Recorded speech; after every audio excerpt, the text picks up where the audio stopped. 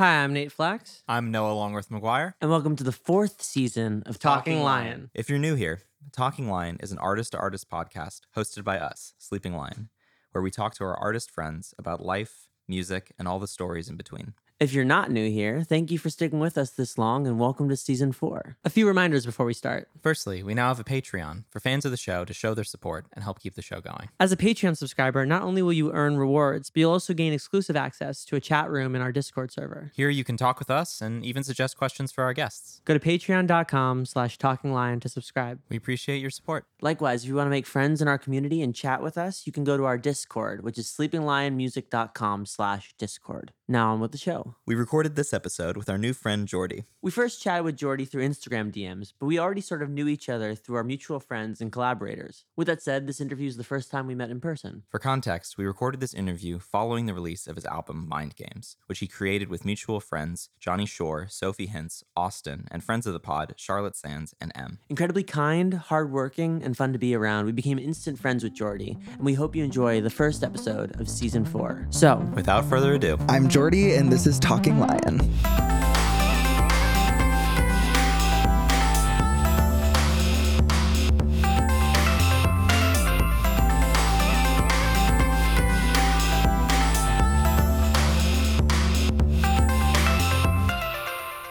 well, hey! Hey! Hello. What's up, Good to guys? see you.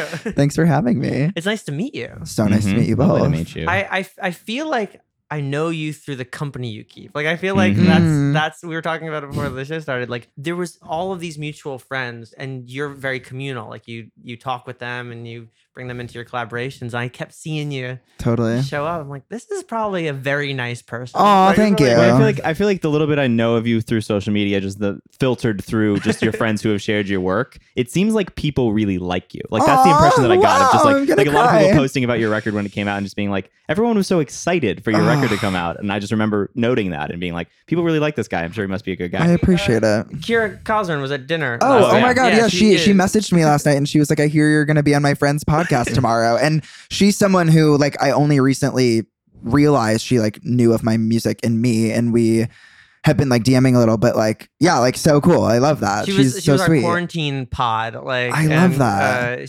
So Noah made smash burgers last night. Yes. And just hung out. But yeah, she's great. She's like, oh, so who's on the podcast tomorrow? We're like, Jordy. She's like, oh my God, I love his music. That's amazing. Oh, But she was saying the amazing. nicest things and all that stuff. Fuck But yeah. the reason I think initially reached out for people who listen to the podcast, you know, we have on whoever we have on. Like, you know, people have good songs. People have songs that pop, whatever. We always just want to like have, and we love your music, but we always want to have people who go for what we do and like vibe with what we do. And when you put out your record, you put out Mind Games, and you had that round table where you Yeah. had everybody who worked on the record. Yeah. I'm like, nobody's doing that. Oh, And thank it's you. perfect. It's Thank awesome. you. Thank you. And then, of course, you know, friend of the pod, Charlotte Sands there, Austin, who we've ridden with, and Johnny we've ridden with, and Good. you know, John, Good. who we are remix cousins with. Right. Cool. You know, just the whole. It's a small world. I think that like, you know, before any of us ever moved here, it's like, oh my God, the music industry is so big, it's overwhelming. And then you get here and it's like, wait, it's actually like really tiny. Yeah. And it like, Like it's 12 big, but it's people. tiny, you know, Yeah. it's like, It's the same there's- 5 people at bars. Exactly. But yeah, no, that round table was like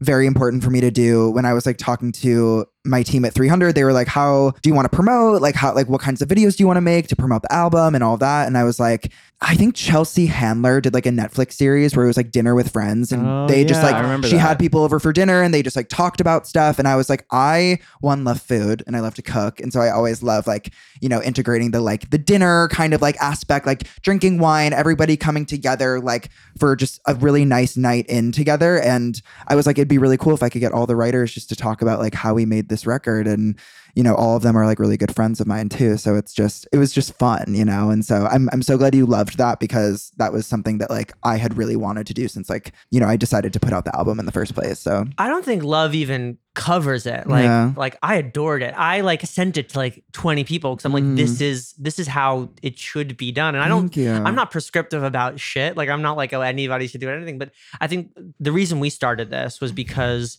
we think that there isn't enough transparency as far as the process goes. And I think that there isn't enough, especially about how these records get made and how these collaborations happen. And there is that scary feeling when you come out here of like, oh shit, how do we do this? Mhm. You know, how do we meet these people? How do these records? But like the truth is, and nobody at the beginning phases really believe that, but you're just making songs with friends. Totally. Yeah, and that's true for And everyone at all levels of at the all industry. levels, yeah. Ultimately, Absolutely. I think it's like If you're lucky. it took a long time for me to find those pods of people who I love. And granted, it's like I always love working with new people, but I think it's like really special when, you know, you're years into being in LA and you finally find those people who like you feel just like super safe with, you know what I mean? It's like it's such an important thing to feel like safe and warm in a room because, you know, the song won't turn out as good if you don't. Well, so and there's no shade to people who don't have this, but I love about like when even just reading the liner notes of your record and you just see the same names. Like there Yeah, may be the it's the same same names people. just coming through. Drew pops up Yep. and like, yeah, it's just like, yeah. I love that. Like, Thanks.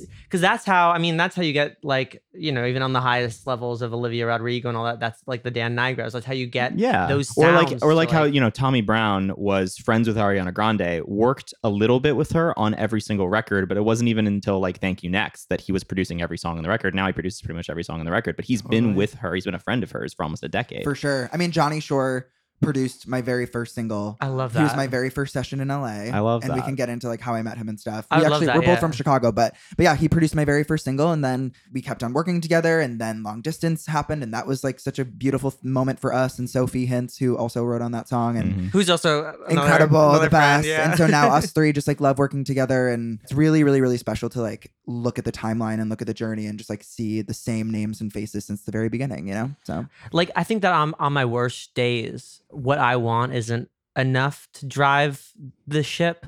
Like I think that on my worst days, I'm like, you know, do I want to do well in this or whatever for me? And I'm like, well, you know what? If it's for me, I'm fucking tired. I want to Totally. do literally anything else. yeah. And so it's like when you have those same people, and it's like, you know, if I eat, we all eat kind of shit. Like then it becomes this really, I think, really magical and kind of like glowing kind of thing. For you know? sure. And it's like, you know, I like stand by my songwriters and the writers that I work with and like songwriters already get screwed enough as it is. So for me, it's like, I want to give them a platform too. Hopefully somebody watches that video and they're like, oh, like I want to reach out to them and work with them. You know what I Yes. mean? It's like, I want to bring everybody with me on this journey and they're all so good and they're all the reason the album is what it is. And Yeah. so, you know, it's really, really important for me to make sure that every writer I work with feels like good and compensated and safe and all of that. So for me, that video was super important because I was like, yeah, I want people to know who fucking wrote these songs with me. You know? Yeah. You're highlighting writers, and it looked great too. I mean, it was a shot on a red. It looked like it was shot on like a Oh really yeah, no, nice like camera. I It was so shot lucky. Like gorgeously. I was like my project manager. Her name's Shai. She was like so excited about it. She was like, "We're getting good food and wine, and we're gonna get this beautiful space." And it was perfect. Well, I love that it also recontextualizes Charlotte and Austin as well, who are artists and feature on the record, but are also incredible writers. And Right. like Charlotte Yeah. wrote on some of the songs on the record too. Mhm. So it's like it's cool to sort of For those of you also who like, I released an album and then I put out a video right. talking about the record with like all of the writers that I worked roundtable.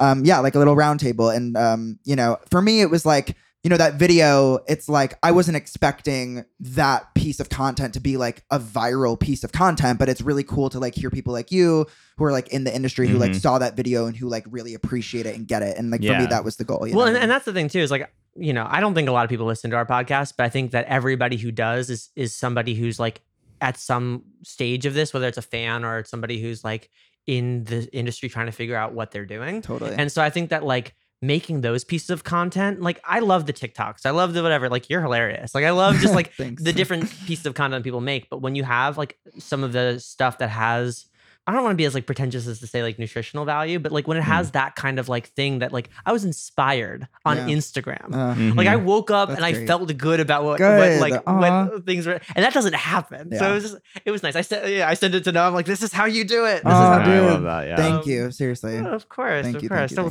thank thank you. And then of course a testament to you as well. I cold DM you and here we are. you Dude, know? no, I mean, it's perfect. I mean, that's how it's done. That's how it's done. You know, Yeah. the amount of cold messages that I have sent and still send is, you know, infinite. It's like to people I want to work with, to people who I'm just fans of, and I want them to know I love their music or whatever it is. It's like, send the message, send the cold, like that cold email, you know? That's so funny though, too, because honestly, I think TikTok in a lot of ways has helped me discover so many artists under the radar who like I like would have never probably found like otherwise, you know what I mean? Without like the verified whatever, it's like I like have been able to find these just incredible writers. I literally am obsessed with this girl, Kate Downey, who always shows up on my For You page. She's amazing. Who, Isabel Pless. Oh yeah, we're recording an episode with her tomorrow. I believe that's tomorrow's episode. Yeah. You have to. She knows that I'm a fan because I'm always like DMing her, being like, "You're so good! Oh my god!" But tell her tomorrow that you were with me and that I love her because I love her. We'll do. And like, she's an amazing discovery, and that's the good side of TikTok. That you're able to discover all these like new and up and coming artists. It's super cool. I mean, we're like a lot of our friends. We wound up like we're not really that active on TikTok, but a lot of the friends we made were through TikTok. Usually because we're just scrolling. We're like, oh, you're really cool. You're really nice. Like Charlie Curtis Beard. Who I just got coffee with this morning. Some coffee with. Cool. And, love that. And M. Byhold. Yes. I was listening to her episode on the podcast before I came just to like get a vibe. But big fan of her too. That's yeah, of course. Oh man, of course. Yeah, she's amazing. Obviously. Well, all friends. I gotta check out. What is it? Kate Downey. I don't think she has any songs out as an artist, but she posts songs that she writes. I think APG just signed her like publishing wise, so I know that she's working with like with artists and stuff. And I think I have a session with her at some point, but I just like she is just like future friend of the pod, you will like look her up on TikTok, listen to all of her videos, and you're gonna be like, oh, I get it. She's insane. So.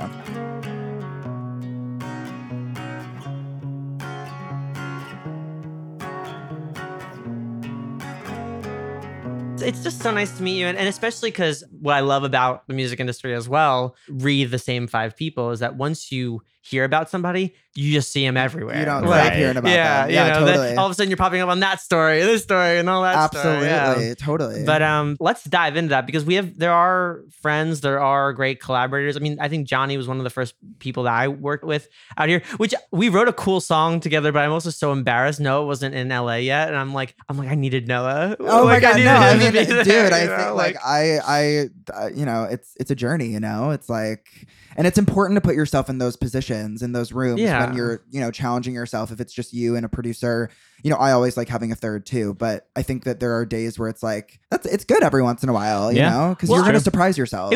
We were, I think, a little bit of a crutch for each other for a bit. And I think that like, especially in the pandemic, we've shed that in a nice way, but especially those first year or years in LA took a lot. It was very nerve-wracking. Of course it was. Same. Yeah. Like, I think you end up learning sometimes more from a bad session than you do from the good ones. I'm not saying I had a bad session with Johnny. I'm saying that the song never happened, and I always feel bad when that happens, even though it's just so par for the course. That's literally it's our just industry. So par for the course. Yeah. We're all going to have hundreds of songs. You can have a good session and not get the song. Totally. You can have a great time and the song doesn't come, or you can have a terrible time and the song does come somehow, even like by the skin of its teeth at the end. Like, well, and if anybody's gonna be fine with that, it's Johnny. But but I was listening to a podcast. It was like an A&R. I can't remember who it was, but they were talking about how if they like put their writers or an artist into a session and like the artist comes back and they're like, we didn't get a song, but I had the best time ever. She was saying how like that's such a good thing because it's like so much of the good songs that will happen is because of like the relationships that you create with those people. You know what I mean? So if you go to a session and you don't get a song, but you talked for hours and you like created this bond with someone, like that's equally as important, and that's you doing your job just as much if you were to get a song. You know what I mean? And that's a lot of the reason why we started this is because so much of my favorite part of the session was just this part. Yeah. But then it would be like, hey, I only have like 4 hours to write, and I'm just like, well, we just talked for 2 hours, Yeah, exactly. And then I'm like, racing to try to write something. It's always the best part of every session, those conversations. But through Johnny, we met Emily, and I think our next single, Casper, which might be out by the time this airs. It might be. Cool. Yeah. Fucking crazy. Probably will be. It took 2 Go years, stream but it. Go stream Casper. Fuck. Out Thanks now. for the shout out. Of course. But yeah, she wrote that with us. Amazing. About a time I had in Chicago. So it's all fucking connected. That's awesome. Yeah, Emily, I met. So when I moved here, I went to college in Boston. I was an English major. Where? Went to BU. Oh, okay. You're BU. We're Berkeley schmucks. Wait, how old are you guys? I'm 26. Oh, so we were there. Okay. Yeah, we probably know so many of the same people. I did a cappella, so I knew a lot of like the pitch slap people. And the stuff. pitch So that was slap my people. thing. Did you know Rachel Gonzalez? Did you know Distilled Bean. Harmony?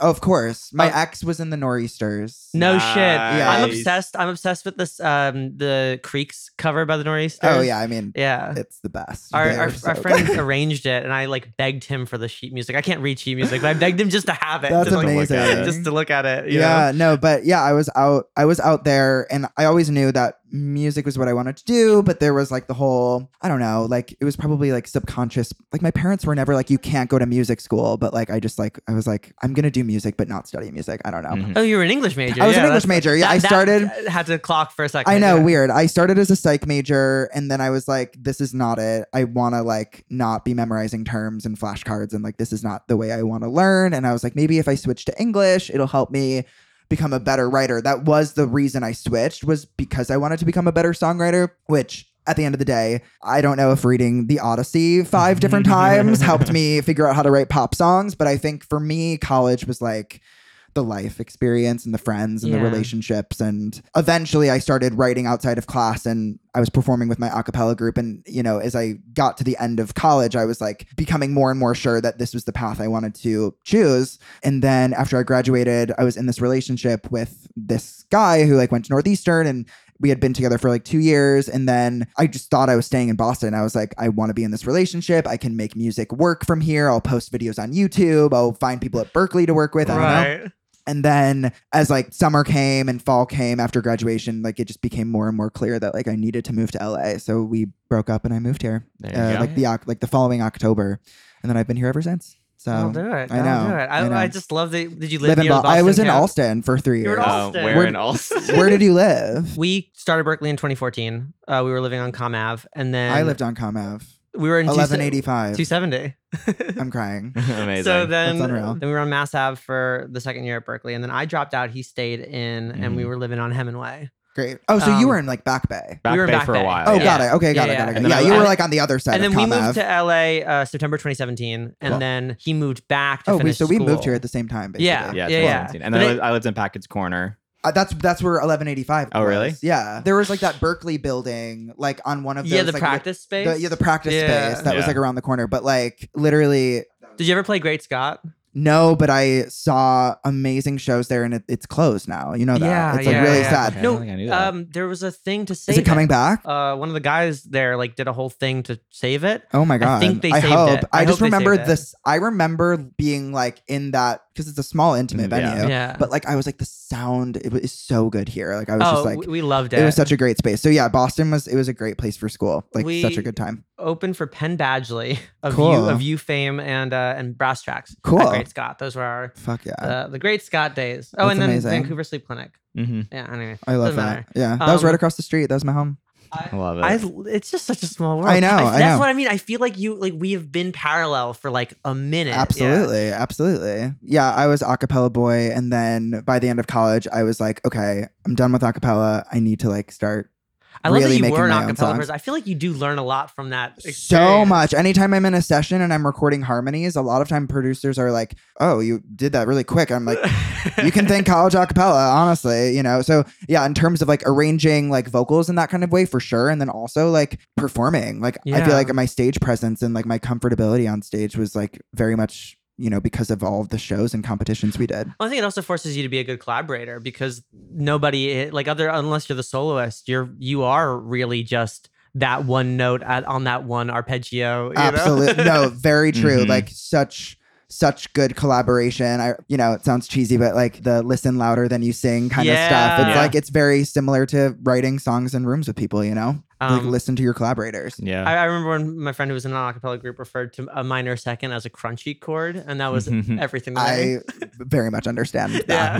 Crunchy. because she didn't know that's what it was, but she's like, yeah, the crunch chord. I'm like, that's what we're calling That's it. it, From now that's on. it. it is. Yeah. All of our Berkeley knowledge, throw it the fuck out. They're crunch chords or not crunch chords. That's Those are- amazing. That's all I care about. I love crunchy chords. We love crunchy chords. So how did you meet So Emily yeah, so and then Johnny? so basically I was like, I need to move to LA. So a friend who was in the Nor'easters, actually, she had like moved out here. She knew my ex and she was like, oh, my boyfriend is actually looking for a place to live. You should move in with him. His name's Will J. So he is an amazing songwriter and artist out here too. And we moved in together and we moved into a place in Glendale. That was like my first apartment in LA. And I had already known Johnny from growing up because we both kind of grew up outside of Chicago and we knew of each other. But when I moved to LA, I found out that Johnny was also working with Will and, you know, we already had that connection. So we were like, we should all do a session together. And Will is like absolutely amazing. And he looks like familiar. He's a huge reason of, he's just like a huge part of like me finding myself as a writer when I first got here. And so me, him and Johnny did a session. We wrote a song called Be With Me. That was my very first single. And that's kind of how I met Johnny. But then I met Emily because she came over to my place to have a session with Will because they're friends. Oh shit. And she helped write a couple of his songs. And so I remember like meeting her in my apartment being like, oh, hey, nice to meet you. Like they were working together. And at the time I was like door dashing and Postmating. So I would always be like, I'm going to go deliver food, but it was so good to see you. And then eventually we like hung out. I met Alex. And then over time, you know, we started writing together and then Alex became my music director. And, you know, that's how we became super close. But then, I met people through her and then through Will and then through Johnny. It's just like all like domino effect. I love that. Which I love because I think I met Emily because I was at Johnny's and she was at Johnny's. Cool. Like, yeah. It was just, he was like, I'm going to have a session with whoever's here today. And Cool. then that's who was there. But, yeah, Emma's the best. She's the best. But yeah, so then I kind of just moved here. And then once I moved in with Will and started working with Johnny and stuff, it kind of just became like cold messaging session kind of thing and grinding and working side hustles and all of that. And just tried working with as many people as possible. And then once Be With Me came out, I'm sure you know what Submit Hub is, maybe. Oh, yeah. Obviously. We're familiar. We're all very familiar. My therapist is also familiar with it. Trust me. It was very much the like, I was like, I have no idea what I'm doing, but I'm going to submit this to like labels and stuff. What year was this? This was 2017, 2018. Oh, yes, that was the heyday. Yeah, exactly. Submit No, Hub, yeah, very, very intense time for Submit Hub. Yeah. And, you know, 100 no's, but then woke up to one yes. Yeah. And then Armada, which is like a dance label, ended up distributing the song and it ended up like getting some playlists. And then I'm kind of just like rolling through the whole journey. But okay. like this guy from Sweden ended up hearing it and he became my manager for a sec and he flew me to Stockholm. I wrote songs there. It was like very weird. It was all within my first year. And then I got back from Sweden and I was like, I'm literally so broke. I literally have zero money. I need to get a new job. So then like I just got a new job. I kept writing. What was the and job? then so for a while I was like delivering food. And then there was like a post-production studio in Santa Monica that would like mix audio for commercials, but it was like super bougie. Yeah. So I was client service. There was like an espresso bar, an alcohol bar. I shit. was like making drinks and coffee, and I was basically barista. Well, here's what I appreciate. I appreciate that you did the delivery thing and all that stuff. I was doing Uber Eats in Boston on my bike, like not a motorcycle, on my bike. That shit's I had rough. a pizza under one arm, I can't. and I was biking in Southie Insane. at 11 p.m. Yep. But I think that like we have to do a lot of hard work in this music thing. You know, when the master comes in and you have to set it up for distro and or whatever, or you need to make this content or that content, or you're gonna pull late hours, you're gonna do whatever. But like I don't think I ever worked harder than when I was biking up that fucking hill. Oh, dude, Yeah. totally. But it's like we're lucky because that felt like work. And Yeah. when we make music, it doesn't feel like work. Yeah. But it is work. And like, I think that's, even as like an artist today, I struggle with that a lot, honestly, where it's like, you know, I live with two roommates who aren't in the music industry and they have like these 9-to-5 jobs. And it's like, you know, sometimes I feel like I'm not being productive when I'm being so productive. You know what I mean? It's like, and also huge. my two best friends, they're in Philly and they clock in, they clock out, you know, work from home like a blend, whatever. But like my best friend, like since I was a kid, you know, he's like, when work is over, I'm playing video games, I'm cooking dinner, like it is over. that doesn't really and exist for me, us. it's like, it just doesn't, you can't shut it off. And I think in a lot of ways, because it doesn't always feel like work, you work more. you work more because you don't have any boundaries. Yes. Like you You can make know? a TikTok at 10 p.m. Yeah. You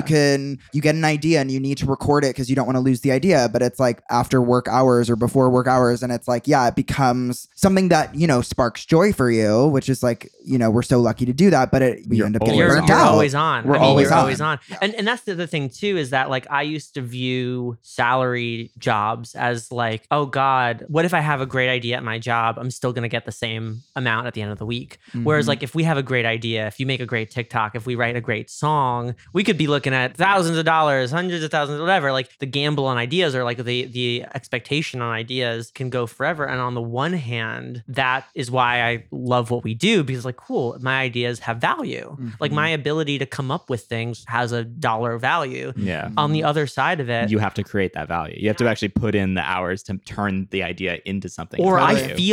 I feel on my worst days like I'm wasting like money or wasting the potential of having something by playing video games or enjoying dinner. Yeah. You know, Yeah, it's like you could be making a TikTok right now that could maybe blow up and maybe it'll change your life forever. Yeah, so exactly. so you're playing video games like an asshole. Yeah, exactly. But You need to buy dog food, you piece of shit. I know, Like, I know. Yeah, I think it's like, well, it's funny because I was listening to the M episode that you guys did with her, and she was talking about, you said something about like, it's how it's so important to have like hobbies outside of music. And it's so true. It's so true. Like you need, like for me, it's cooking. I love to cook. So like for me, it's like, that's my stress reliever. I can actually put my phone down and like not even want to look at it if I'm cooking. Yeah. So I'm like really into food and like really into cooking. And that always is like really, really important for me. And it's like, we need to do that for our sanity. You know, it's just so easy. And I talk about this in therapy all the time. It's just so easy to like never clock out, you know, Yeah. and it's a blessing and a curse because there are days where you're in sessions and you're like, wow, this is my life. And Yeah. I'm so fucking grateful that I get to do this. And then there are days where like the algorithm is like ruining your life and you like Right. are spiraling and it's terrible. And then you know, like my OCD is like, okay, this didn't perform well, so I need to post another one tonight. And then if that doesn't perform well, and then I'm up at like 3 a.m. and I'm like, what the fuck am I doing? Go to Right. sleep. Right. Like Yeah. get some rest, you know, like take a step back. well, my brain also does this terrible thing where it'll be like throughout the day, I'll be like, oh, you're too tired, or you're not like this enough to make that TikTok, or you're not this enough to like finish that idea that you had, or like whatever. And then 2 a.m. rolls around and my brain's like, well, you're not tired enough to go to sleep yet. You're not tired enough to like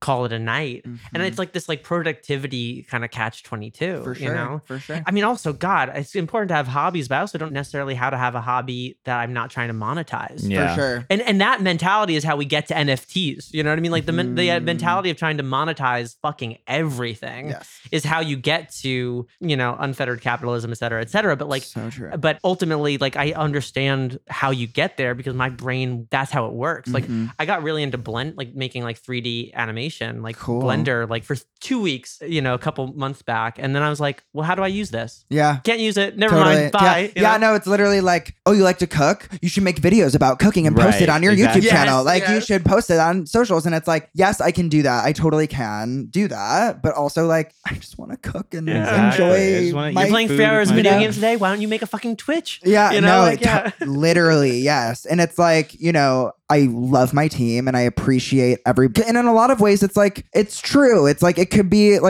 easy for me to just like set up my phone and like record me cooking and do like a time lapse and just like whatever. That's a safe space. But it's a safe space. And it's like, Mhm.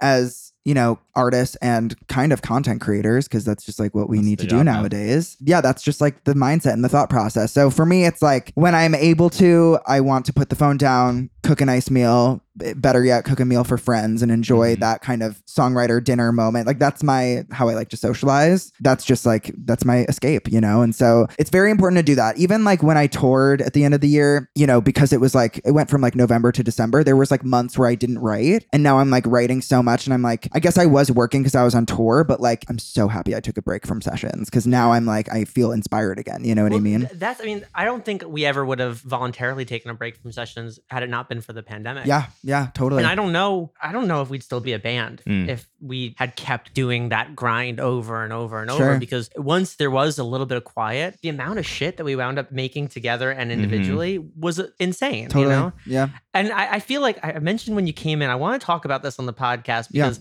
I think this all relates to rugs. And I want to talk very briefly. I need to hear this rug analogy because I'm I want to very talk briefly intrigued. about rugs. Yeah, talk to me. Okay. Everybody listening to this podcast knows that like my brain is just baked into value systems. Like, is what you are giving equal to what you're getting in some capacity, whether it's money or emotional or creative or like whatever? Like, is that equal? And Noah and I have lived in this house for for 4 years, and the downstairs looked terrible. And we Yes, never it looked like a frat house for literally years. It was almost like imagine like a big living room that's mostly used for storage. Yeah. And it just wasn't a place you wanted to go down. Sure. Like a place you wouldn't even want to like hang out in. In the 4 years we were there, I think I could count how many hours cumulatively I spent down there on my hands, and it just wasn't nice. And every time we talked about making it nice, Noah brought up that a rug would tie the room together. And in my head, I'm thinking to myself, okay, a rug is $120. How much is tying a room together worth to me? I can't do that math. That math doesn't feel right to me, so I'm not going to get a rug. Like, okay, can you sit on the rug? Does it make your feet feel good when you walk on it? Like, what's the value here? I don't see it. No. What's the use case? What's here? the use case here? Yeah. Yeah. And that's all my brain could think about. Like, that's all I was able to think about because that's how we've been sort of programmed in this world a little bit. And then 2 days ago, we went to IKEA. On the behest of our partners a little bit, but I acquiesced and we got a rug and it ties the room It looks together. so good. It looks so damn good. Like we had friends over last night. We all just spent the entire evening down there, which never happens. And We fixed the lighting in the kitchen, which I'm very happy about. it feels good. And I don't know what the value of feeling good is. And I think that like maybe that's 2022 is trying to find the value of feeling good. Yeah. Because that's what you're talking about. For sure. Like, let's say your cooking TikTok makes you, if you did it, $20,000 yeah. or whatever. Like, Yeah. or maybe you get a sponsorship from Cuisinart. Totally. Right. Whatever. Is that equal to feeling good? Yeah, because And I wouldn't trade Smashburger last night for $10,000 in a sense. If Yeah, that no. comes with a new career, if that came with like me having to make an entirely new brand of content, like I don't think that'd be a worthy trade. I think the sacredness of just making food for friends and just being in our house and laughing and crying and sharing where we're at in our lives, like that is so sacred. It's such a safe space. I And like agree. that has that MasterCard, it's priceless thing about it. I love Like, that we cheersed a cocktail that you made and nobody had a phone out. Yeah. You know? No, yeah, it's all of it's us so whose job important. to create content, none of us made content out of last night because it just didn't feel right. Yeah, I think that there's like a lot of areas and moments where you kind of like make that decision, like like, is this something I want to like monetize or whatever, or is this just something I want to like enjoy and cherish and value like right now in this moment? And I think that like for a night like what you guys had last night, it's like, yeah, you have like the friends over, you have the dinner and you enjoy that and you spend quality time together, you know what I mean? But then there are other days where it's like, you got to remember too, it's like you're running a business. And if Right, there's a exactly. good opportunity, you take it. It's like certain decisions where it's like, it's not worth the money. I just want to like do this to enjoy, you know what I mean? And I just feel like there are like different opportunities that present themselves in those ways. And yes, for those priceless moments, like for me too, I'm like the same as you. It's like, I wouldn't trade that for anything. Well, and we call them deals with devils. Like we've done that. Like it's okay to make a deal with the devil for what it's worth. Like if you like what you get, Totally. There's a song by the Punch Brothers. I'm wearing a Punch Brothers sweater right now. Nice. There's a song by the Punch Brothers called Part of the Plan. And he talks about, making a deal with the devil. And it's just like, I forget what the actual line is, but if you think that I'm, damned or whatever, you should see the fool at the end of the deal, I think that it's important to know what devils to make deals with. Yeah. Yes. for And how sure. much of your soul you're willing to sell. Because I'm actually okay with selling my soul, but I definitely know where my line is. I didn't for a while. Yeah. Mhm. I Oh yeah. definitely You know have to where my learn line that. is. You definitely Yeah. have to learn that for sure. Um, Especially in this industry. because you could monetize everything. Yeah. Yeah. That's I think the hardest part about living in 2022. It's like I took a nice photo of Noah during a particularly interesting time in Joshua Tree. And that photo means a lot to me. And you can also make it an NFT. Right. And it's like, and I'm not going to do that. Right. But it's just like reconciling Totally. these things Yeah. is complicated. I know.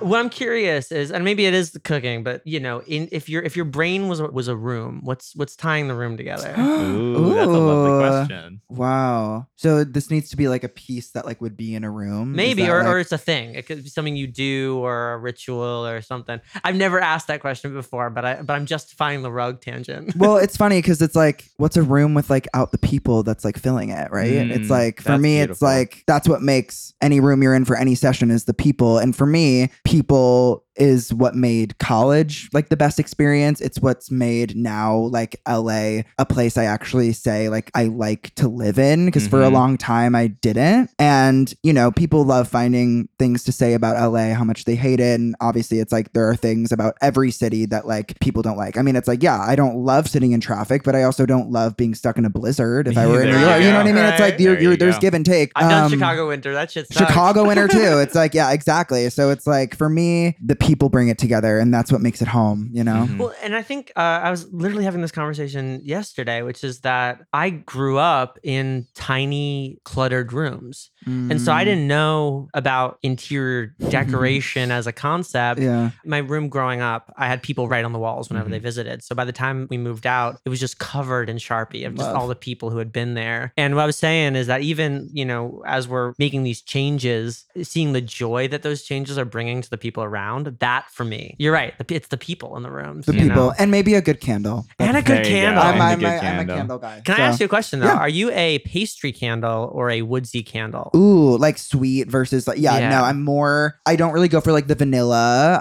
I go for more of like the woody or Oak like moss, the jasmine kind of scents, that kind of thing. More floral. Kira's apartment smells like a cake. Yeah. Like she loves candles that smell like carbs. To the point where like I give her, whenever I like am given a candle or whatever, if it smells even remotely like dessert, I just give it to her. Yeah. Because I like my woodsy totally. oak moss, like, In the fall, I'm into the apple like pumpkin spice vibes. Sure. But that's like the only time I'll go like sweet kind of. My partner's mom gave me an apple cider, and that was about as far as I'd go. Love. Yeah. Love. We're going on all these tangents. I know. Oh my God. I love it though. Yeah, same. Let's do another origin story of a friendship. How do you know Austin? Okay. So Austin. So because it's not Chicago. It's not Chicago. No, you're from Chicago. I'm from Chicago, and she went to college in Chicago, but she's from Park City. Gotcha. Okay. So basically, right before COVID, I did my first. It wasn't really a tour. I did a show in New York. Well, no, it was a tour. I did a show in New York, LA,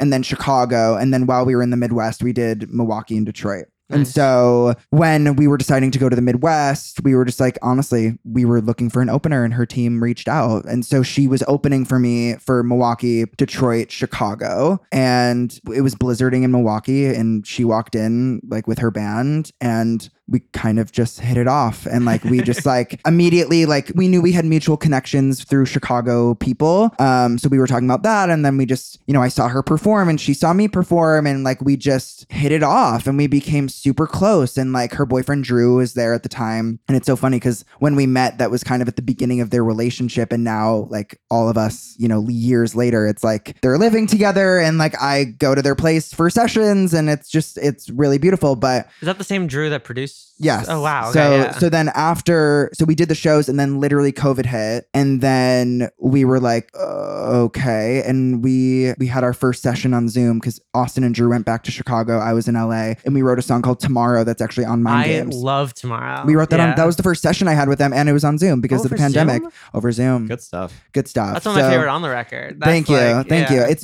an amazing song. And it was like, that was the moment where I was like, and all of us were like, oh, we can make really magical stuff together. So we kept writing and then we wrote I Just Want to Be Loved over Zoom. Austin was in LA at the time, but Drew was in Chicago. And just like the more time we spent writing and hanging out, the closer we got. And then they live with this incredible artist writer. Her name's Katie Donnelly, but she goes by Kate the Dreamer. And then she started like joining in all these sessions. And then we did like a Big Bear trip last April. That's awesome. And, wonderful. You know, we wrote Till It Hurts and then we wrote a song that Austin put out. But yeah, no, it was really just, that's how it really started. And now they're just like some of my best friends here. So. I love that. Yeah. Is there a line in Tomorrow that really stands out for you? Oh my God. Something that like so ties the room together. Yeah, so many lines. I love when Austin says, I'm sorry for saying I'm sorry. Right now, I wouldn't even want me. Why do I hate that I'm sorry for saying I'm sorry?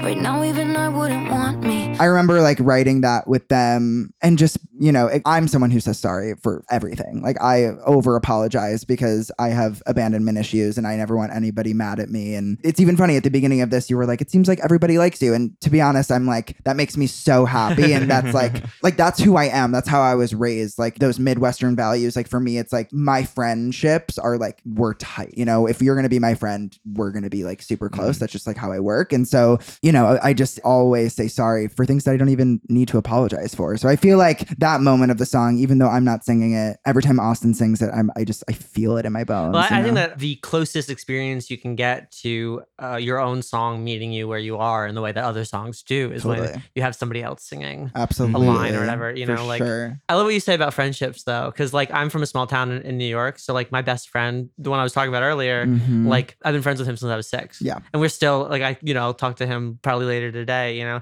And that's actually, I think, because Noah moved around a lot as a kid. Yeah. So I had that expat life where like, you know, people were moving That's countries hard. every 2-3 years. So it's like forming attachments became in some ways more intense, like in some ways more meaningful, but in a lot of ways less meaningful because You knew you you're had to go. Yeah, you're ready for everyone to leave you at any time. But I was like, fuck. you know, hey, no, I know that we've only known each other, you know, for 3 months, but you're gonna be my friend for the rest of my life. Sorry, you know, that's just how That's it's gonna literally go down. it. Yeah. Absolutely. Like my college friends most of them are in New York. A lot of them are here too. I live with one of them, and I've lived with other college friends while in LA too.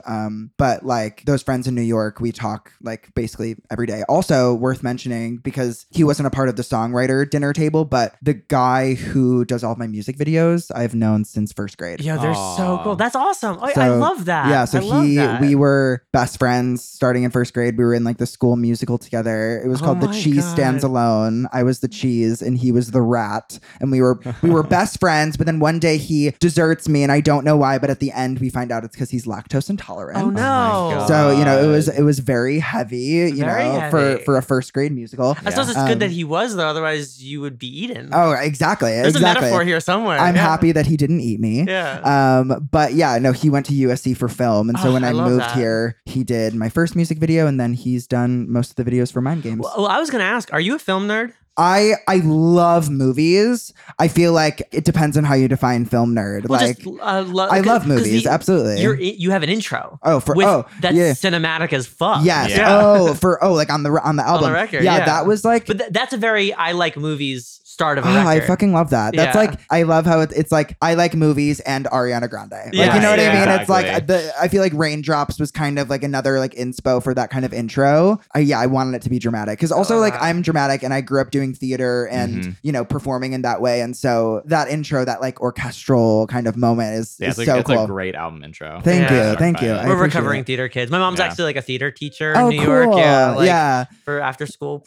I fucking love that. Yeah, no, that was I love that you noticed that. But yeah, very cinematic for sure. Very, very cinematic. And Charlotte wrote on that too, right? So yeah, so I wrote the intro with Charlotte. Charlotte also helped me write Better in My Head. And then How'd we y'all did- meet? So I was a fan, and my publisher, you know, they're all in Nashville. They basically just set up the session, and then me and Charlotte just clicked. She's the And- best friend of the pod. Yeah. Friend of the pod. I also Sticks and Stones is crazy. Thank you. Like it's you guys both sound so good like Thank together, you. and like each verse is like awesome. Thank you. Is there a line in that song that stands out to you? I mean, I just The like chorus is insane. I think the Of- chorus alone. yeah. I mean, for me, it is mostly the chorus.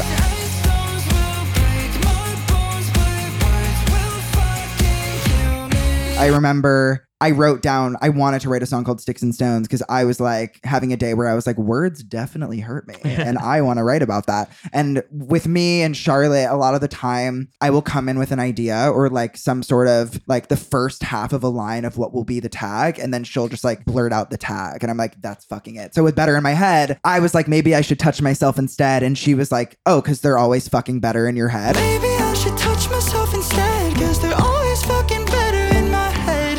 Better in my And I was like, literally, yeah. And for Sticks and Stones, I was like, I want to write a song called Sticks and Stones. And then Charlotte was like, yeah, because like words fucking kill me. And I was like, So I was yeah, gonna that's ask it. also, you guys censor yourself on the record. No, wait, what do you mean? Oh, maybe do you have a clean version? I have of a the clean record? version. Then I maybe was just listening to the clean version. I've been listening to the clean version. Oh, funny. Actually, I'm going to text my manager after this because I got a DM the other day that was like, did you take out the swears on Mind Games? And I was like, no. I don't know. There might be a glitch where the default when you click on it is clean, but there is like the explicit album is out. So, Oh. because I swear a lot in my songs. So I was gonna ask, like, are you against? I have a question. Cursing? No, Question mark? I'm like, Yeah. I'm So funny. all about the curse. I mean, Always fucking better in my head. Till It Hurts is I love you so fucking good. If He's in Your Bed is I talk about shitty head. Right. I'm not filtered in swearing. There are clean versions out, but definitely explicit versions because I like to swear in my songs. I think it's important to. I do. My mom used to give me shit about swearing in songs because she's like, I come from a very literary family. Like my grandfather was What in she book thinks it's publishing. filler. Like, My mom would say like, an intelligent person would come up with other words. And I'm just like, so Shakespeare? yeah. Yeah. Also, it's like it's You're calling us a Shakespeare, Ma? when I swear, those are moments where I'm not trying to sound smart. I'm trying to sound real. I'm Yeah. trying to sound like I talk. And I feel like that swear a lot. oftentimes there are situations where swearing is filler or it feels gratuitous. It's definitely a stylistic thing that you learn over time, but there's a huge difference between in a song, especially if it's an important line, saying sticks and stones will hurt me or sticks and stones will fucking hurt me. Oh, Or, yeah, like, it adds I love you emotion. or I fuck it. Like it adds like emotion, adds a different flavor. Totally. It changes the connotation sometimes. Like it's not filler. Like it is. No. It is a very clear part of your palette as a writer. I agree 100%. Yeah, swearing, I'm always like, and it's funny because in sessions, even with If He's in Your Bed, I did that with Johnny and then Riley Biederer, who like I fucking love. She's so Heartbreak fucking good. Back? Yeah. Let's go. Come She's on. amazing. I remember we were talking about Shitty Head and she was like, we were just like, should we do this? And I was like, we're doing this. Like, I want to say Shitty Head. I just do. So like we did it. And I think that's why people ended up liking the song. You know what I mean? And that's the thing is that like, I think there's a difference between introspection and self-awareness. And I think that like too often like writers will write a song where they're like, oh, I'm being vulnerable. But that, I think in calling that what that is almost taking away from the vulnerability because you're being vulnerable with an awareness of the audience. Whereas like I think true vulnerability is like standing naked in a mirror kind of thing. For sure. So to speak. For sure. I'm terrified of mirrors, so wouldn't be me. Yeah. But yeah, once you start to bring in audience, vulnerability is part of it. But I think the difference in vulnerability and exhibitionism is an awareness for the audience. For sure. And I think that oftentimes artists will say, I'm being vulnerable, but there is an awareness for the audience. And it almost, I think, Takes away. undercuts it. Yeah. I totally and get what I that. like about when you have curses that do feel like you were in the booth and it just came out of you, you know, that's almost, It's real. that's real. Cause that's what you would do if you were saying it to somebody. Totally. You know, like agree. that's when we're having a conversation, you're not going to pull your punch on that, you know? So I Absolutely. don't know. That I feel like I'm going to spend the rest of the season trying to dive into the minutia of I love vulnerability that. versus exhibitionism. Because there is a lot of posturing about being vulnerable in the post Julia Michaels era of stuff or the post JP Sachs era of stuff. Julia's always been one of my biggest inspo. Of course. And that's the thing. They do it so well. But I think everybody who then tries to do that, it's like, and this is my most vulnerable song. It's like, I appreciate it. I'm sure it was challenging. I don't want to undercut. I don't want to, but it is not the same as like Bon Iver in the cabin. For sure. You know, those are different experiences. Can both still be good, I totally but get they're not that. the same. Yep. You know? Absolutely. I feel that for sure. But I could talk about that. I literally talked about that for an I hour love this that. morning I over love that. breakfast, yeah. But yes, cursing. Cursing. We love cursing. So you are cursing on your record. Cursing on the record. No and I were literally talking about That's it. so weird. I'm going to get that fixed. We're going to fix that. Thank you for bringing that up. Of course. You know, come to Talking Line. Come for the conversation. Stay for the troubleshooting. Oh, yeah. right, Oh, exactly. yeah. Oh, yeah. For the No, QA. we love that. Yeah. We need that.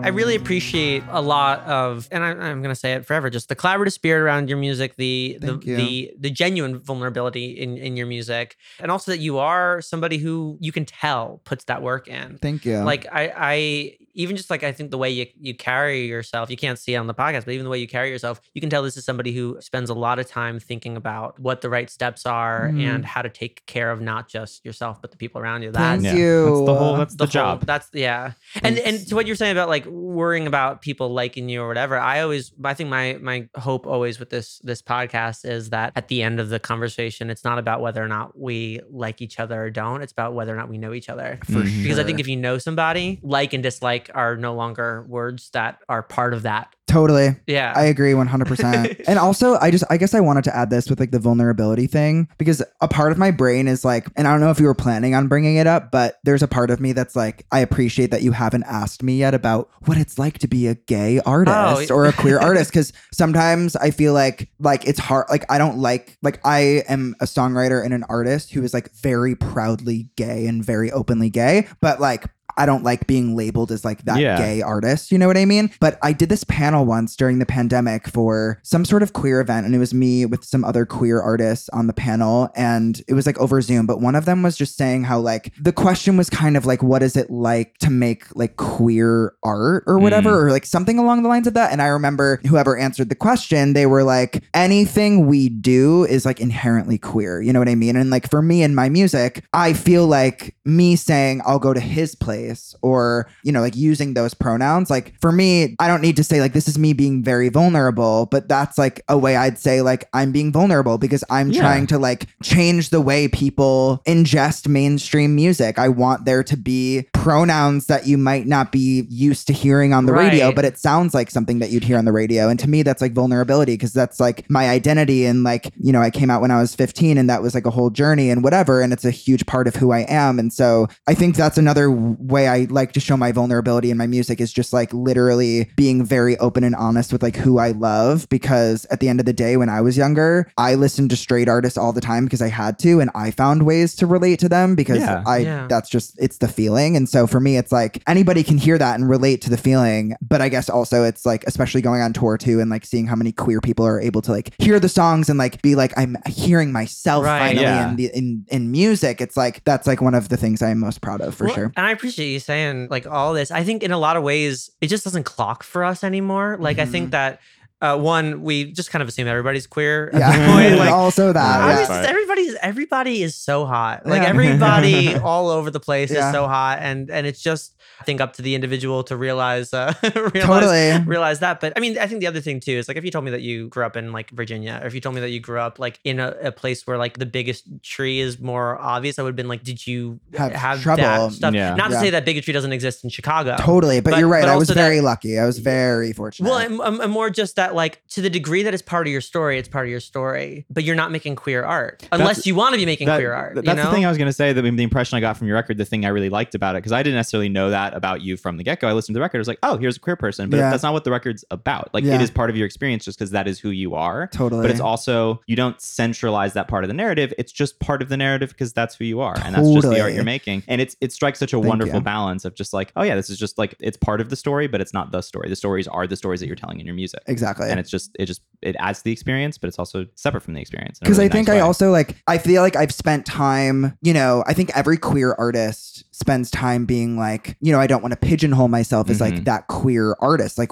every queer artist I know that I work with who I look up to, it's like, we all feel the same. Like we want to be seen as artists, just like straight artists are seen as artists. You know what I mean? Like writers, like non-queer writers are just seen as songwriters. We're songwriters and we're artists, but like, do I get a fucking kick out of the fact that there's a song called Trevor on my album? Like, fuck yeah. I think that's fucking cool. Like, I love that. And I like, that's probably like one of my favorite songs on the album because I wish I had it when I was a kid. I wish I had that song. I mean, it's a journey for everyone, but I think the best thing we can do is like be honest. Yeah. And it's like, you know, what was it like when you were 15? Like, what was that journey like? Well, it was really, I'm very lucky. I have the best family ever. It was like a pretty heavily like Jewish community. Are you Jewish? I'm Jewish. Hell yeah, buddy. Me too. Yeah. It was not obvious by everything about me. Yeah. I mean, same. I'm like, we got the beard. Jewy scruff going on, but yeah, no, coming out, my parents were the first people to find out, and they found out because I was talking to someone on the internet and left my Facebook logged on my mom's computer. Ooh. So they found out, and then they were like, we love you no matter what, obviously. And I just don't think I was ready at the time. And so, you know, I went to summer camp that summer, came out to like my best friend. And then the following year in high school, I just slowly, like by the end of that year, I was like fully out. But you know, were you out at your school too? Like, out at school. And I even like, there was like a variety show that my high school did. And I did this, like, I performed a song, Secrets by One Republic. Nice. And then made like a slideshow kind of talking about LGBTQ rights in Holy America. shit. And they let me do it. And like, it was like a moment for sure. And like, I definitely attribute my teachers and my peers and my community for when I was that age to like how comfortable I am being like an open artist now. If you don't mind me asking though, did you wind up getting tokenized In school? in school? Probably. But that's also just because like there weren't a lot of gay kids at the time. Sure. I mean, I could probably count on like two hands, like how many like openly queer. I mean, it's so cool. A couple weeks ago, I went to work with like some students at a high school outside of Chicago. It wasn't mine, but it was like a different high school that brought me over there for their writers week. And I like was talking to students about songwriting and that kind of thing. The amount of queer students who like ran up to me after, like I couldn't even count. I And love I'm like, that. that is so cool that now like non-binary students, like gay students, bisexual students, like anyone, like so many. And they were all teenagers. For what it's worth, like I think, but even by the time you get to a he or you get to anything that comes up in your song, it's already just so it's a song. It's Totally. a fucking song. Yeah. So like it genuinely didn't. It's clock for one of the things us. we were talking about with Charlotte on the show. Is Oh, with Dress, yeah. with Dress, like one, how powerful just inherently music is for normalizing certain messages, because it's like it comes with this other hit of dopamine of just like, oh, it's a fun, catchy song, which is a nice way to make the medicine go down for people Yeah. to accept certain ideas they might be a little bit uncomfortable with. Totally. But yeah, also that you can have something super catchy and fun, and then when there are social or political or emotional implications outside of that, it's easier. It's just a beautiful way to deliver certain messages. Agreed. And for what it's worth, like, you know, the Trevor Project stats, like, you know, that you reach 1 million people a month, like you're saving lives. Yeah. Like, Yeah. it's not like a exaggeration to say, it's not like whatever, like the more that you are yourself, the more you give people permission to be themselves. Totally. And I think the safer you make the world, even in somebody's own head. And I mean, fuck, man. Yeah. Like, that's It was the actually ballgame. like on tour. It's so funny and interesting. And I know that I'm going to like experience this more like throughout my career, but like doing a show in Georgia is very different than doing a show in New York Sure. or in LA or Chicago as a queer artist. Because one, like there was like a bartender at the venue that we played at wearing like a Let's Go Brandon hat. Like not the kind of, which is Oh, like geez. like an anti-Biden kind of yeah, thing. yeah. Just It's like, fuck you, Biden, right? yeah, okay. it was just The like, dog whistle. not the kind of merchandise you want in a venue where, you know, a queer artist is performing and, you know, where I'm creating a safe space for queer people to come and enjoy music and be themselves. But like that show felt more like an act of protest. Right, Like, you know what I mean? Like right. I'm like in Atlanta as an openly gay man You're in enemy performing territory. music. Literally, no, it's true. Whereas like when I'm in New York City, it's like everyone's fucking gay. Like Yeah. I'm just like everyone's so animated and excited and it's like such a different show. There, and it's there's like at least a dozen people in drag at the show. Yeah. totally. And I don't know, I feel like for a while I like, because again, even though I said like I don't want to be seen as like the gay artist, I still feel so confident in my artistry now that like if you want to call me that, or if you're a queer person listening to my music and you're like, I just love this queer artist Jordy because I fucking I Well, love that's what I'm that, saying. you know. You're Like, not making queer art unless that is what you want to be making. Like, Totally. it is not your job or somebody else's job to decide what it is. for sure. But also, it can hit people how it does. But I think in a lot of ways too, like, you know, we're Jewish. Yeah. And yeah, I think there's yeah. a similar kind of experience. Like, there is anti-Semitism Yep. out there for sure. And on the one hand, it's not like you and I are doing, you know, Oseh Shalom covers. Mhm. You know, on the other hand, if we were to go somewhere where like there are swastikas, you know, graffitied on the wall, we wouldn't feel comfortable. 100%. And that's like, you don't think about who you are. You don't think about your identity when you can comfortably be it. I feel like most of the fans in Atlanta, you know, because a lot of the fans like either drove from like Alabama or like other states, like in the South. Like I could have been the first Jew they met and they just didn't even know. Because the thing is like in my music, it's like, you know, I'm gay, like, or Yeah. you know, I'm at least like attracted to men. Whereas like you wouldn't know I'm Jewish. Maybe. I mean, like maybe we'd be able to tell the other is Jewish based on like. I knew the second you walked But out. like, you know what I mean? It's Yeah. like, that's one thing where it's like, as a white man, I Yeah. can walk down the street and recognize that there's just so much privilege there because like Yeah, people absolutely. don't necessarily see that I am gay or Jewish or whatever. But it's what like, we're but yeah. describing right now in these specific scenarios, like, is to a degree a drop in the bucket to any woman walking past 9 o'clock Yep. anywhere, Yep. you know, or black folk, everywhere in Yes. the fucking country, you know. I So- even like with Austin on tour, I remember I had a conversation with her and I was like, when you watch me, do you see an artist who's queer or like a queer artist? And she was like, I see both. And it's really important for you to be both. Just Yeah. how it's important for me to be an artist, but also a female artist. Yeah. It's Right. like, it's very important for me to be an artist who's queer as a musician and a writer, but it's also very important to me and for me to be a queer artist for all of the queer people who are coming to enjoy the show. I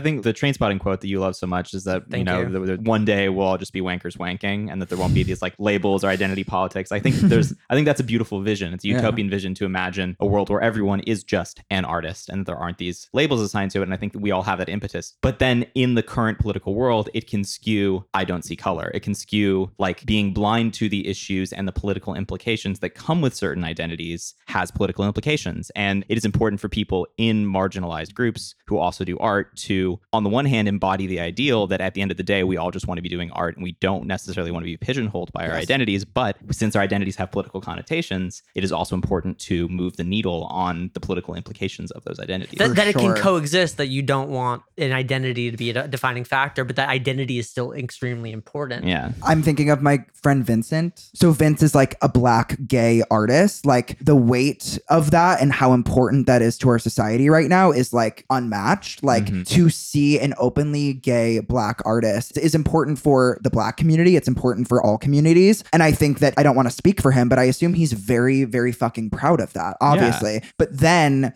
I think he posted something about how somebody was like describing his music as like soulful pop. And I'm like, or it's just pop. Right. Like, you know what I mean? Right. It's like, I don't know. I feel like it's those little moments where they're trying to like, whether it's like the queer thing and like the, you know, I've heard like adjectives describing my music in ways where I'm like, like. Have you ever gotten like the gay and then insert artist title here? Oh, like a reviewer will be like, it's like this, but like queer. Yes, I have. I've definitely seen comments being like the queer love or like whatever, like that kind of thing, which like, I can't tell if I don't like that or not. Do I not like that? I don't know. And a lot of this is like, these are such good conversations to have because I think it's the gray area. It's the gray area. Yeah, totally. And at the end of the day, me and Vince and whoever, like we are artists and we're writers and we're visionaries. And, you know, our identities play a huge part in that and play a huge part in like our fans and our fan bases and like who we want to reach with our music. But I think it's important to remember that like we're pop artists and we're songwriters, you know what I mean? Yeah. And it doesn't need to be like that gay, whatever. But at the same time, it's like I'm obsessed with the fact that my shows have become a safe space for queer people. Absolutely. And like that is like very important to me. So I think it's like about that balance, you know what I mean? It's huge. Well, and for what it's worth, like there isn't an answer. Yeah. Like this is going to be the question that goes on, I think, throughout your career, throughout the music industry. Like, how do we make the art stand by itself, but also let these spaces become safe? Totally. Through those identity and I think it's like we keep doing what we're doing, you know? It's like, let the song speak for itself, you know? So yeah, totally.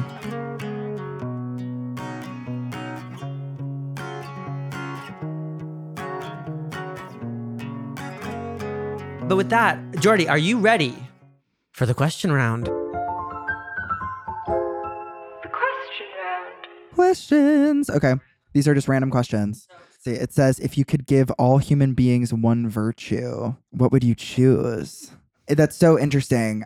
I don't know if this would like be considered a virtue, but I think like I saw an interview with Emma Watson the other day. Ooh. And she was talking about, I think the interviewer asked her something about like what would you say to like a trans fan or something like that? Probably because of like all the J.K. Rowling stuff. Right. But she was just talking about like the value of just like being able to listen. You know what I mean? It's like, I wish that all people had the ability to just like really sit down and like listen to each other, especially people who have like been oppressed. You know, I think it's just like, I don't know, like just like the ability to like put yourself in like somebody else's shoes and like listen and understand and hear them out. You know what I mean? Like giving them a space to speak freely from a place of like understanding. And I don't know. I just feel like I want people to be able to like listen to each other better. You know what I mean? I feel like that's like so important. There's that thing of like oftentimes we listen to respond instead of listening to receive. And I think that's the thing that I think a lot of people that I think a lot of people would benefit from. It's a thing that I'm always trying to work on. It's like people are talking to us and we're always like, okay,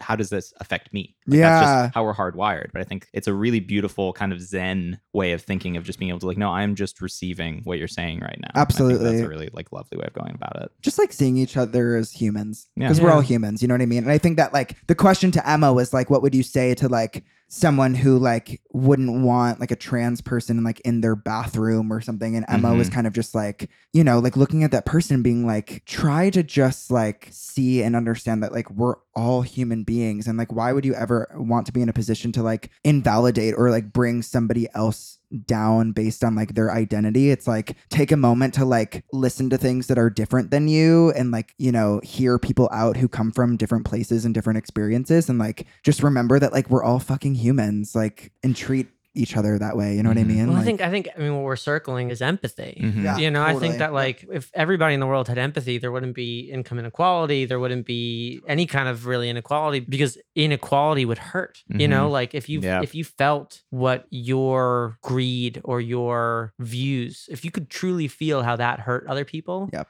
You know, I mean, the truth of the matter is that Bezos only exists because he can sleep at night. You know, Totally. if he was haunted, you know, in the way that I believe he should be. mhm. You know, you wouldn't have that kind of thing. You would have genuine philanthropy. Absolutely. You know, and I think that empathy is how you get there. Yeah, I think that's really the answer to the question. Yeah. It's empathy. For Because sure. I feel like listening and patience. Because they say patience is a virtue too. I feel like if you put listening and patience together, you get Empathy. Get empathy. I love that. Yeah, Look at really, that. really feel it. You Fuck know, yeah. Love that a lot. Hell yeah. Did we Cool. just solve a? I think we just, I Solved think we the just, world? Yeah, I think we literally just solved every issue. We figured it out. I love All right, next up, what is your phone background? my what back? Oh, my phone background. It's so boring. It's just like one of those like pre-made backgrounds. Oh, it's a really good one though. You like Good one, it? yeah. I like it a lot. I found that a lot of creative people have very stock backgrounds. I had a photo of me and my two best friends from college. I don't know. I feel like I got a new phone and I just like didn't care. And I just like I got it this way and I was like, I'm just keeping it. You know what I mean? But yeah, nothing exciting. Just like some swooshy designs. very I swooshy. don't know what they are. But yeah, little stock photo. They're Pretty boring.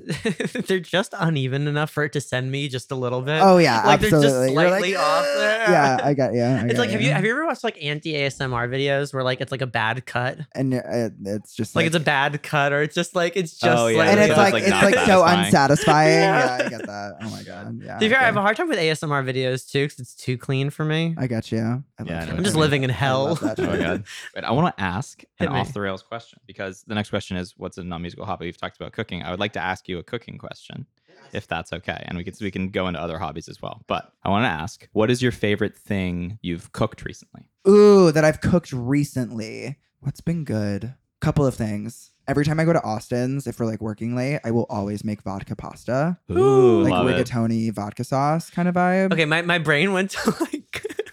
This is how Just you know I don't pouring a cook. bottle of Yeah, vodka on my brain pasta. my brain went to like you're boiling pasta in vodka. No, it's like you. it's like it takes forever to boil. Yeah, no, it's like that creamy tomato, Yeah.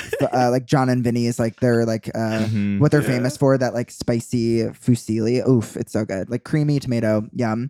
Okay, so like my favorite, like I'm exhausted coming home from a long day and I just need something quick, is like a good homemade fried rice with like extra Ooh. rice and like fry an egg or something, like put it on top. Love kimchi. I've since I moved to LA, I've become obsessed with Korean food too. Oh, yeah. I just love how it's like the crunchy and the sour and the acidity, but then like the richness of like the fatty stuff. And it's just the balance is always so good. And so, yeah, like good fried rice, vodka sauce. What else do I like? Do you like making cocktails too? Because that's something that like Noah. Yeah, that's my. I'm not bread and a butter. cocktail. Like my dad is like obsessed with like making cocktails. But you I've said never you been don't into really that. drink that I don't much, drink yeah. as much. I'm Yeah. like I'm into weed way more than alcohol. Like that's like my preferred way of like relaxing. I love wine, love beer, and we'll get a cocktail every once in a Yeah. while. Yeah. Like I'm getting drinks tonight. We'll definitely like get a drink. But like if I'm home, I'm usually like smoking or like getting high as opposed to like making cocktails. Yeah, Right. you have to Um, really love it. It's a very fiddly process. But I get it though, because it's like it's fun and like I like having like a little bar cart. And, Yeah, you know, it's like it's exactly. fun. Like I got it. We have two bar cards. I Just love like it. all Yeah, over the I place. love Yeah. it. But Uh, yeah, you'll have to make me a cocktail sometime, I and I will certainly make will. you vodka sauce. He made sounds a lovely. cocktail last night called Big Trouble in Little Italy. I found this recipe, And it was, can you just describe it? so. It's It is- delicious. the recipe calls for bourbon, but I didn't want to go buy bourbon. But I have this nice Armenian brandy that my partner got from an Armenian market, which is really good. with some little smoked salt. Yeah, so it's Armenian brandy with some dry vermouth, which is kind of a weird choice, but I understand why, because after the dry vermouth, there's simple syrup for some extra sweetness, lemon because some citrus is always good in a cocktail, and then the key component of this cocktail is a strawberry balsamic reduction. Fuck. So it's That got. sounds so good. But what's really nice about it, what I was going for, the reason I picked out the recipe is because like I really like dark, complex, spicy drinks. Like I like a Negroni, but I also like Are you into like mezcal? And mezcal. stuff? Yeah, I love mezcal drinks that are kind of like spicy and smoky. But a lot of our friends, like Kira, really likes kind of fruitier drinks, and Nate also. I think you like. I like a bourbon mule, like Yeah, a like- Kentucky mule. Yeah, which has usually. that spicy gingery Sure. thing. So I felt like Yeah. this cocktail was a really good combination of stuff for everyone's palate, but it was still a little bit funky because it's got that you're drinking vinegar, but it's Totally. also strawberry. So it's still really fruity I'm a kombucha lover and too, punchy. that's So why I'm into Yeah. that. what I love about the Big Trouble in Little Italy is it's got a little bit of that funky kombucha. Well, and like bitters as glazy. cardamom Oh yeah, bitters. the cardamom bitters uh, and the sea salt. Damn, if that you sounds want, insane. it is Yeah. It is honestly, and I think I just got to make it all the time because the strawberry balsamic is super easy to make and it's great. I put it on the burgers last night as well. And that was Yum. like Fuck. so good. That sounds But he, so good. he made a drink that 5 people with vastly different tastes all enjoyed. All enjoyed. Yeah, I love Yeah. that. I love that. and that brought me more joy. Like sex is cool, but that is it. Like, I'm so with you. I know. I fucking love that. And I think that like the difference, and I do like to bake, but I think that it's fun to like improvise too and Yes. like add your own little spice, which I think that you can do with cooking and cocktail making and stuff. I definitely am more of like a fruity, sweet cocktail guy. I love amaretto sours. I like whiskey Mm. sours. I like any sour cocktail Yeah. a lot. Interesting. Yeah, with the egg whites to like make it Mhm, like a little mhm, frothy mhm. and stuff. But I'm surprised that you're Jewish and can do egg whites in your drinks. why is that? Is that like a like? Is there like Just my stomach gets fucked yeah, up well, about I mean, everything. Yeah. honestly, I'm like I should chill with the cheese, and I don't. So I just Yeah, fuck that's myself valid. over every time. So I'm just like I'm like that, But yeah, we'll have to do a cooking cocktail party. that's my favorite thing in the world. So I thank you love for that. answering that question. Of course. I have another off the rails question, Oh, which wow. is because you're like us, a recovering theater kid. Mhm. What is your favorite musical and your favorite musical you've been in? Ooh. Okay. Favorite musical I've been in is the 25th annual Putnam County Spelling Bee. Yo, I did that. All So right. I did that in high school, and like I saw that with my mom when I was very 14. it's a very funny show. They get the audience involved. The music is fucking amazing. But we like competed in high school. Like we went to like the Illinois like all state like Ooh. theater festival thing. Did you have And we, like, Destination Imagination and all that shit too? well, I don't know what that Might be a New is. York thing. Never mind. Okay, Yeah. okay, but it could be similar. But it was just like high schools from around the state bringing their show if they were like accepted or whatever. We got accepted, and we performed, and like we just like felt like celebrities. Like we just felt Touring like early, it yeah. was so cool. Like I was just my school put so much money into art, so it was really cool to like be a part of a community that valued music and art and theater so much. And I just like I sang this song called like the I Love You song, which is like such a good song from that show. I just like was able to sing a bunch, and it was like so much fun. And I just like remember having the best time. So I loved being in that show. My favorite show. Oof. Can I say a couple? I'm gonna say a couple. Yeah, say a couple. I have to say Rent just because I fucking love Rent. Yeah. So I was hoping you would because I wanted to tell you Yeah. that last Wednesday we went to our friend's karaoke birthday. Okay. And a couple drinks in, Noah and I, We did. Did we Seasons did- of Love. No, we we did did Take Me or Take Leave Me. Me. Even better. I will tell you, neither of us could sing that song. Even fucking but it was better. awesome. It was so Good. fun. Yeah. No, It that's was the so best fun. song ever. I mean, yeah, that show's amazing. I am obsessed with The Last 5 Years. Oh yeah. I love that show. Buddy. Ain't that it? I love the plot. I love how they do it. I love the music. It is I love incredible. like Jason Robert Brown. I like just absolutely love that show. There are And two then- types of theater kids: Jason Robert Brown fans and the rest of them. Yeah, yeah. Straight up. And then like Sondheim fans. Yeah, exactly. Yeah, that's fair. That's fair. But I could go on. I mean, Les Mis is a classic, but then also like Next to Normal I We've used to been singing- love. We've been singing One Day More, One just Day More. around the house. Yeah, absolutely. So Did you see Next to Normal? I have seen Next to Normal. I love that. It's a Okay, great show. that's a deep cut show for some folks. Yeah, Mhm. it's a poppy show. It's the pretty music's poppy. gorgeous. Yeah, it's amazing. the music's gorgeous. Next to Normal of Riverdale fame. I know. Yeah, wait, yeah. Sorry, did I just say it was a deep cut? I forgot that Riverdale fucking did. I didn't Riverdale- even know that. I think Riverdale fucking butchered it. They did Just Another Day, but it was like they cut all the good bits. Just another day. Yeah, I love it. I love Yeah. Oh, another story. it. Yeah, it's so good. Yeah, Yeah. love musicals. Haven't seen a musical in a long time. Favorite one that I've been in. Mm. I was in Thoroughly Modern Millie. and I Oh, was- that's a I great was show. Trevor Graydon doing the speed test. So I had a lot of fun with that. Favorite musical writ large? I mean, the last 5 years is tough to not think about. I mean, save for Shmuel Song. There's pretty much no So good. skips. Yeah. It's just like the whole fucking record is, I don't know how he did it. Like, I it's know. I insane. know. But Spring Awakening comes to mind. Ooh, that's a great one. Spring Mm. Awakening. Mama, Yeah, the music's so good. insane. Amazing. And talk about like the first time you heard people curse. Mhm. True. I was in the car and my mom was singing "Bitch of Living." And True. if that doesn't send you to therapy, You're I like, don't know let's what go. does. Yeah. Oh my God. You That's know? amazing. Yeah, Spring Awakening is Spring Awakening is is crazy. so Yeah. so good. What about you, Noah? I think favorite show I've been in Probably Sweeney Todd. Ooh, He was Sweeney. I got to play Sweeney. There in we 10th go. grade. That Sweeney's was- another great that show. was- That's that was amazing. absolutely iconic. At last, his arm is complete again. These are my friends. And my favorite show, I think of late, is probably Hadestown, because I feel like it's the kind of thing that's just like pulled straight from my brain. Oh, It's yeah, you saw it. it's Greek mythology with New Orleans jazz, and it's written by Aeneas Mitchell. And My friend from high school who was in that show with me is in the touring company of of that right Hadestown. now. Oh, Yeah, it's a beautiful show. It's fun. It's heartbreaking. I saw him mostly with the OBC recently, and Reeve Carney is just such a weird guy, but I love him so much. That's I, amazing. I'm gonna brag, which is I met Aeneas Mitchell twice Mhm. at Radio City because she was opening for Bon Iver and was selling her own merch. Wow. I like she was like, oh, I'm so glad you came early so that you could see me play. Yeah. Like she That's was, amazing. she was very nice. And then I she love writes that. the best fucking musical ever. And also, I Right. mean, yeah, just the fact that it comes from a concept record, which is something that I that was. came out 10 years prior. It came out 10 years prior. That, it's like a beautiful, beautiful thing. And it works as a folk record with Justin Vernon on it. Totally. And it didn't take that much of a leap to adapt it to a full-fledged Broadway show. And I'm like, that is goals. Like, I want to write a pop album that could get turned into a Broadway musical. Like, that is Yeah. inspiring. as What are hell. y'all doing later? Yeah. Yeah, no, I literally, I was gonna say like I like would love to write a musical one day. Yeah. Like Yeah. I would love to do Definitely that on one the day. radar. Definitely on the radar. I'd love to do something in 10 years. That's like, no, but that's my takeaway from it is that like, I have all these ideas or whatever. And it's nice to know that like outside of our like compressed LA, if you don't do this before you're 25, might as well kill yourself. Like Yeah. vibe that like, yeah, cool ass projects take a long time and that's fine. Yeah. I'm Agreed. trying to take my time with some stuff. I like Yeah. that. Um, Maggie Rogers was just talking about that, Mm-hmm. talking about how like it's so good to like take your time with art. Yeah. It's Yeah. very important. The slow Make it art good. movement. Make it what Oh, it should the be. slow art The movement. slow art Yeah. movement. We're all in our 60s. All right, what's next? Now on to the most important question. The most important question. You'll probably Hit ever me. be asked in your life. Okay. Would you Be a pirate?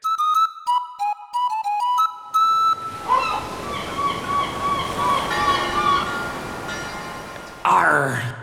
Would I be a pirate? Would you be a Yes. pirate? Like just for fun? like just like For like, Halloween. For how? No, sure. no, no. Like yeah. No, like, in the golden age in the of golden piracy. age of piracy. like Is that how you're living your life? On a boat. On a boat, swashbuckling, stealing from the rich. Given to the other pirates. my gut is like I feel like pirates wouldn't be into me. Like how queer friendly are pirates? Oh, Surprisingly extremely so, queer actually. friendly. Really? They Do were- you know how Blackbeard died? no. Syphilis. Motherfucker was fucking everybody. I'm They dead. were all I bi. They were all fucking each other. Okay, well then that sounds fun. Sure, Yeah. I'll be a pirate. Yeah, Great, there you go. let's go.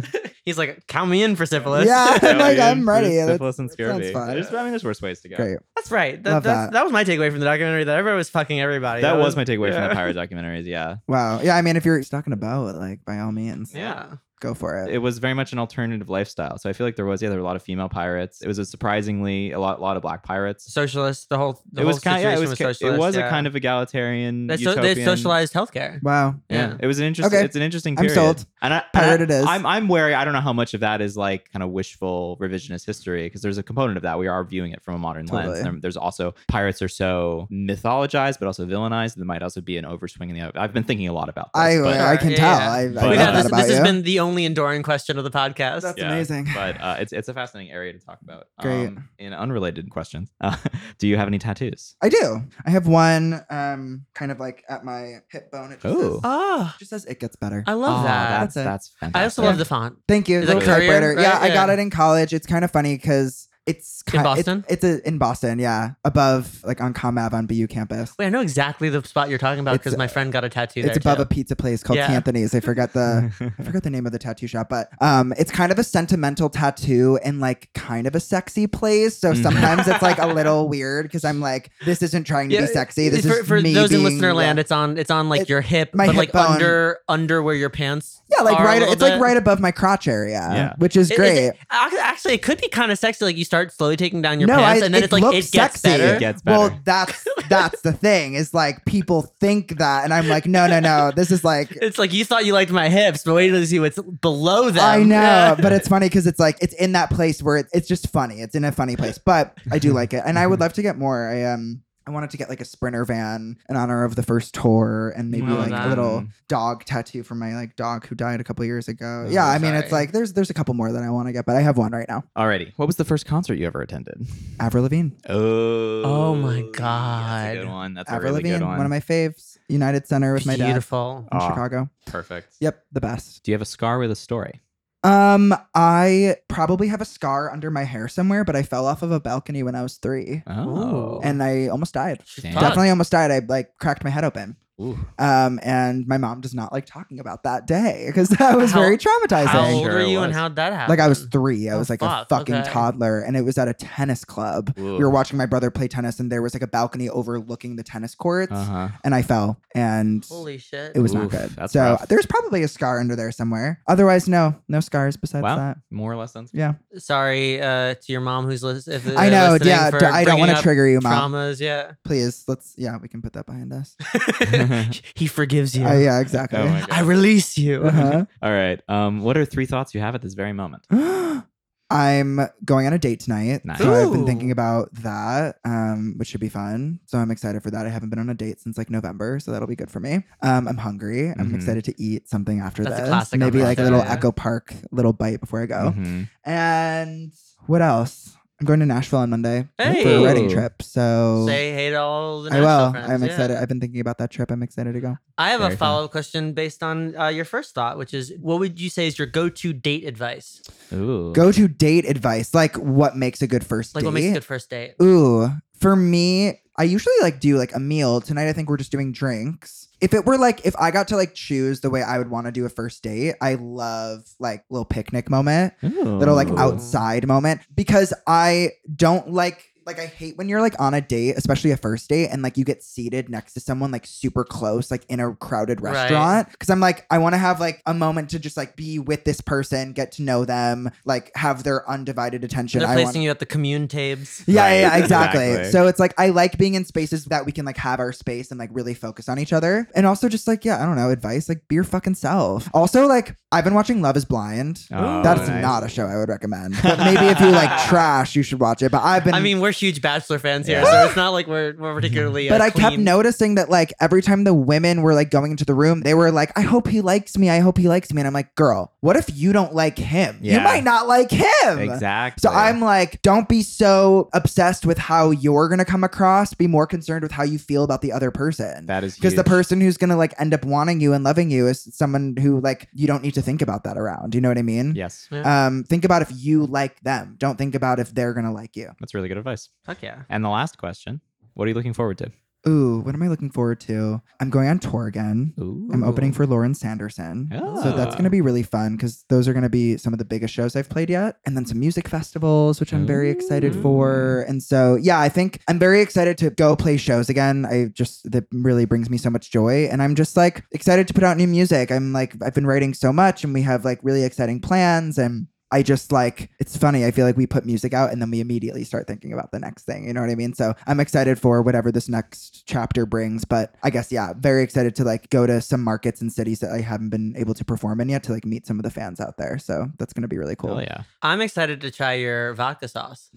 I'm excited to make it for you. I'm very excited. It'll be great. We'll do some homemade garlic bread, little salad, and then you'll make us cocktails. That sounds lovely. And I'll just watch. I'm excited. I'll play, No, that I'll play the sounds piano. perfect. yeah. That sounds perfect. Jordy, it was so nice to meet you. This was Lovely amazing. Oh meeting my God, you. this is incredible. Thank you guys for having me. This is lovely. We know you now. We absolutely know each other. Indeed. And I can't wait to be back. More afraid of the things you say. Tell me that you're mine or else I'll pass away. 'Cause sticks and stones will break my bones, but words will fucking kill me. Oh na na na, oh na na na, oh na na na, words will kill me. Oh na na na, oh na na na, oh na na na, words will kill me. Thank you for listening to this episode of Talking Lion. We would like to thank Isotope for their support of Talking Lion. If you'd like to show your support, ask our guests your questions, talk to us on Discord, and get a shout out at the end of each episode, subscribe to our Patreon over at patreon.com/talkinglion. Thank you for listening and see you next time.